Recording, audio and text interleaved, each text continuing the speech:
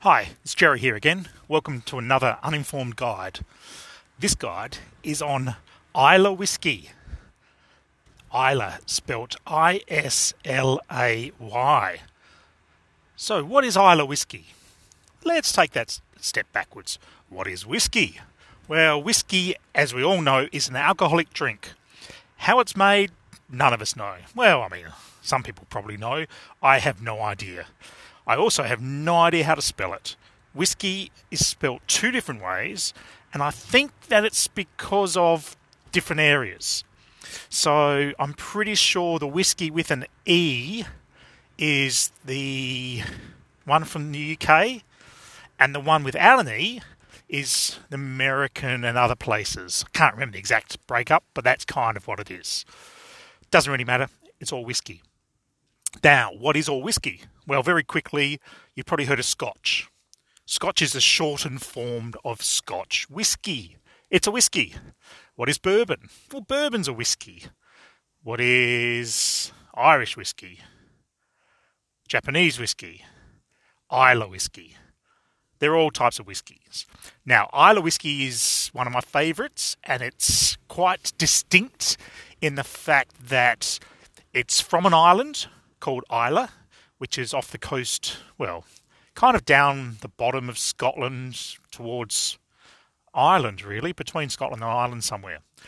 It's whiskies in Scotland are quite like the wines in France and other places where they have an appellation or something. I don't know, some rule where you can only call certain whiskies certain things. They've got to be licensed, etc., etc., etc. Islay has about 8 or 9 distilleries on it. Now, a lot of them have been there for quite a few hundred years.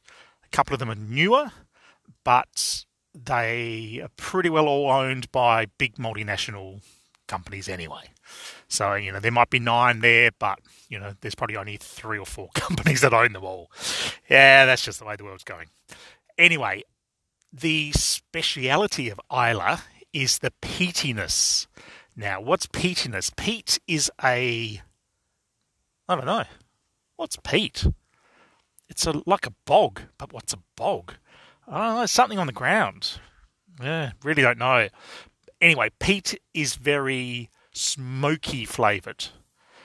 So Islay is very peaty, so therefore the crops get dried or something and they get some of that peaty smell or something. I don't know. The water's got some peatiness in it. Yeah, who knows? Anyway, it's got a smoky smell to it. So that's the whiskies from Islay all have this distinctive smoky taste to them. Now, some people can let them have a bit of a smell of it and they get put off straight away. It is very unusual and quite strong, the smell.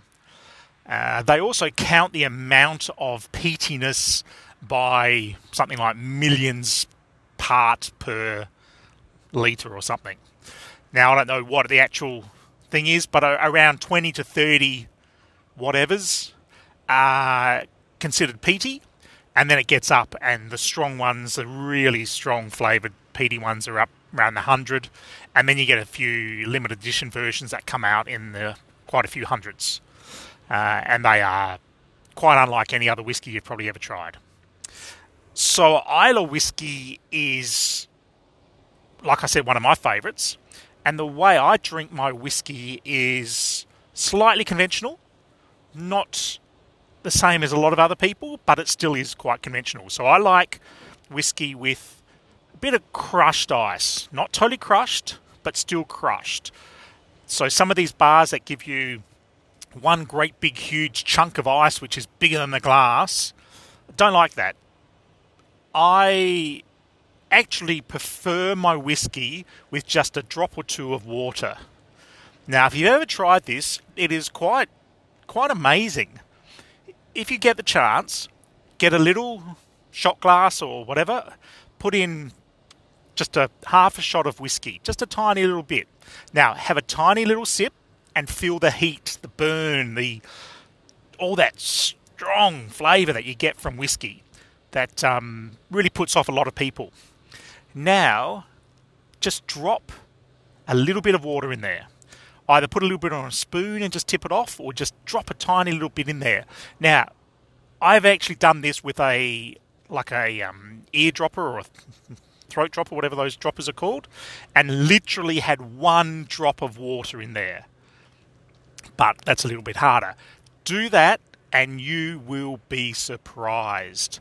The whiskey loses all that harshness to it, all that kick, all that back the throat feeling that you get from drinking straight whiskey. A lot of purists say that is how you should drink whiskey, with just a couple of drops of water, because what it does is it allows you to find all those flavours. If it's the Islay one, all that smokiness and seaweed and all those other crazy flavours, which I don't get flavours, so I just like it. Simple as that. So that's the way I kind of like my whiskey, but the problem is you can drink it a little bit too fast when it's like that. There's just not a lot of, not culture, not routine, but, just the fact that you're doing something. It's just a glass, drink it. Simple. So the way I like my whiskey is with ice, but I want the ice to melt. So those great big huge chunks just don't melt quick enough. So that's why I prefer crushed ice. Not totally crushed like traditional crushed ice, but just like cubes from a normal fridge rather than these great big huge ones they make. And that kind of melts a little bit quicker, but you still get to swirl your glass, listen to that chink and chunk and all that sort of stuff, and it kind of adds a bit more of the drama to the drinking of the whiskey. Now, as I said, I do love my whiskies, and so I definitely will be doing more uninformed guides on whiskies. This was just a bit of a taster of what my favourite whiskey is, the Islay whiskies, and my next whiskey episode will be more about how you can drink it, why you should drink it like the way they suggest, what is the best way of drinking it, where that came from, and a few other things like that. So until then, stay uninformed and keep listening to Jerry and Uninformed Guides, where we don't do the research for you. See you later.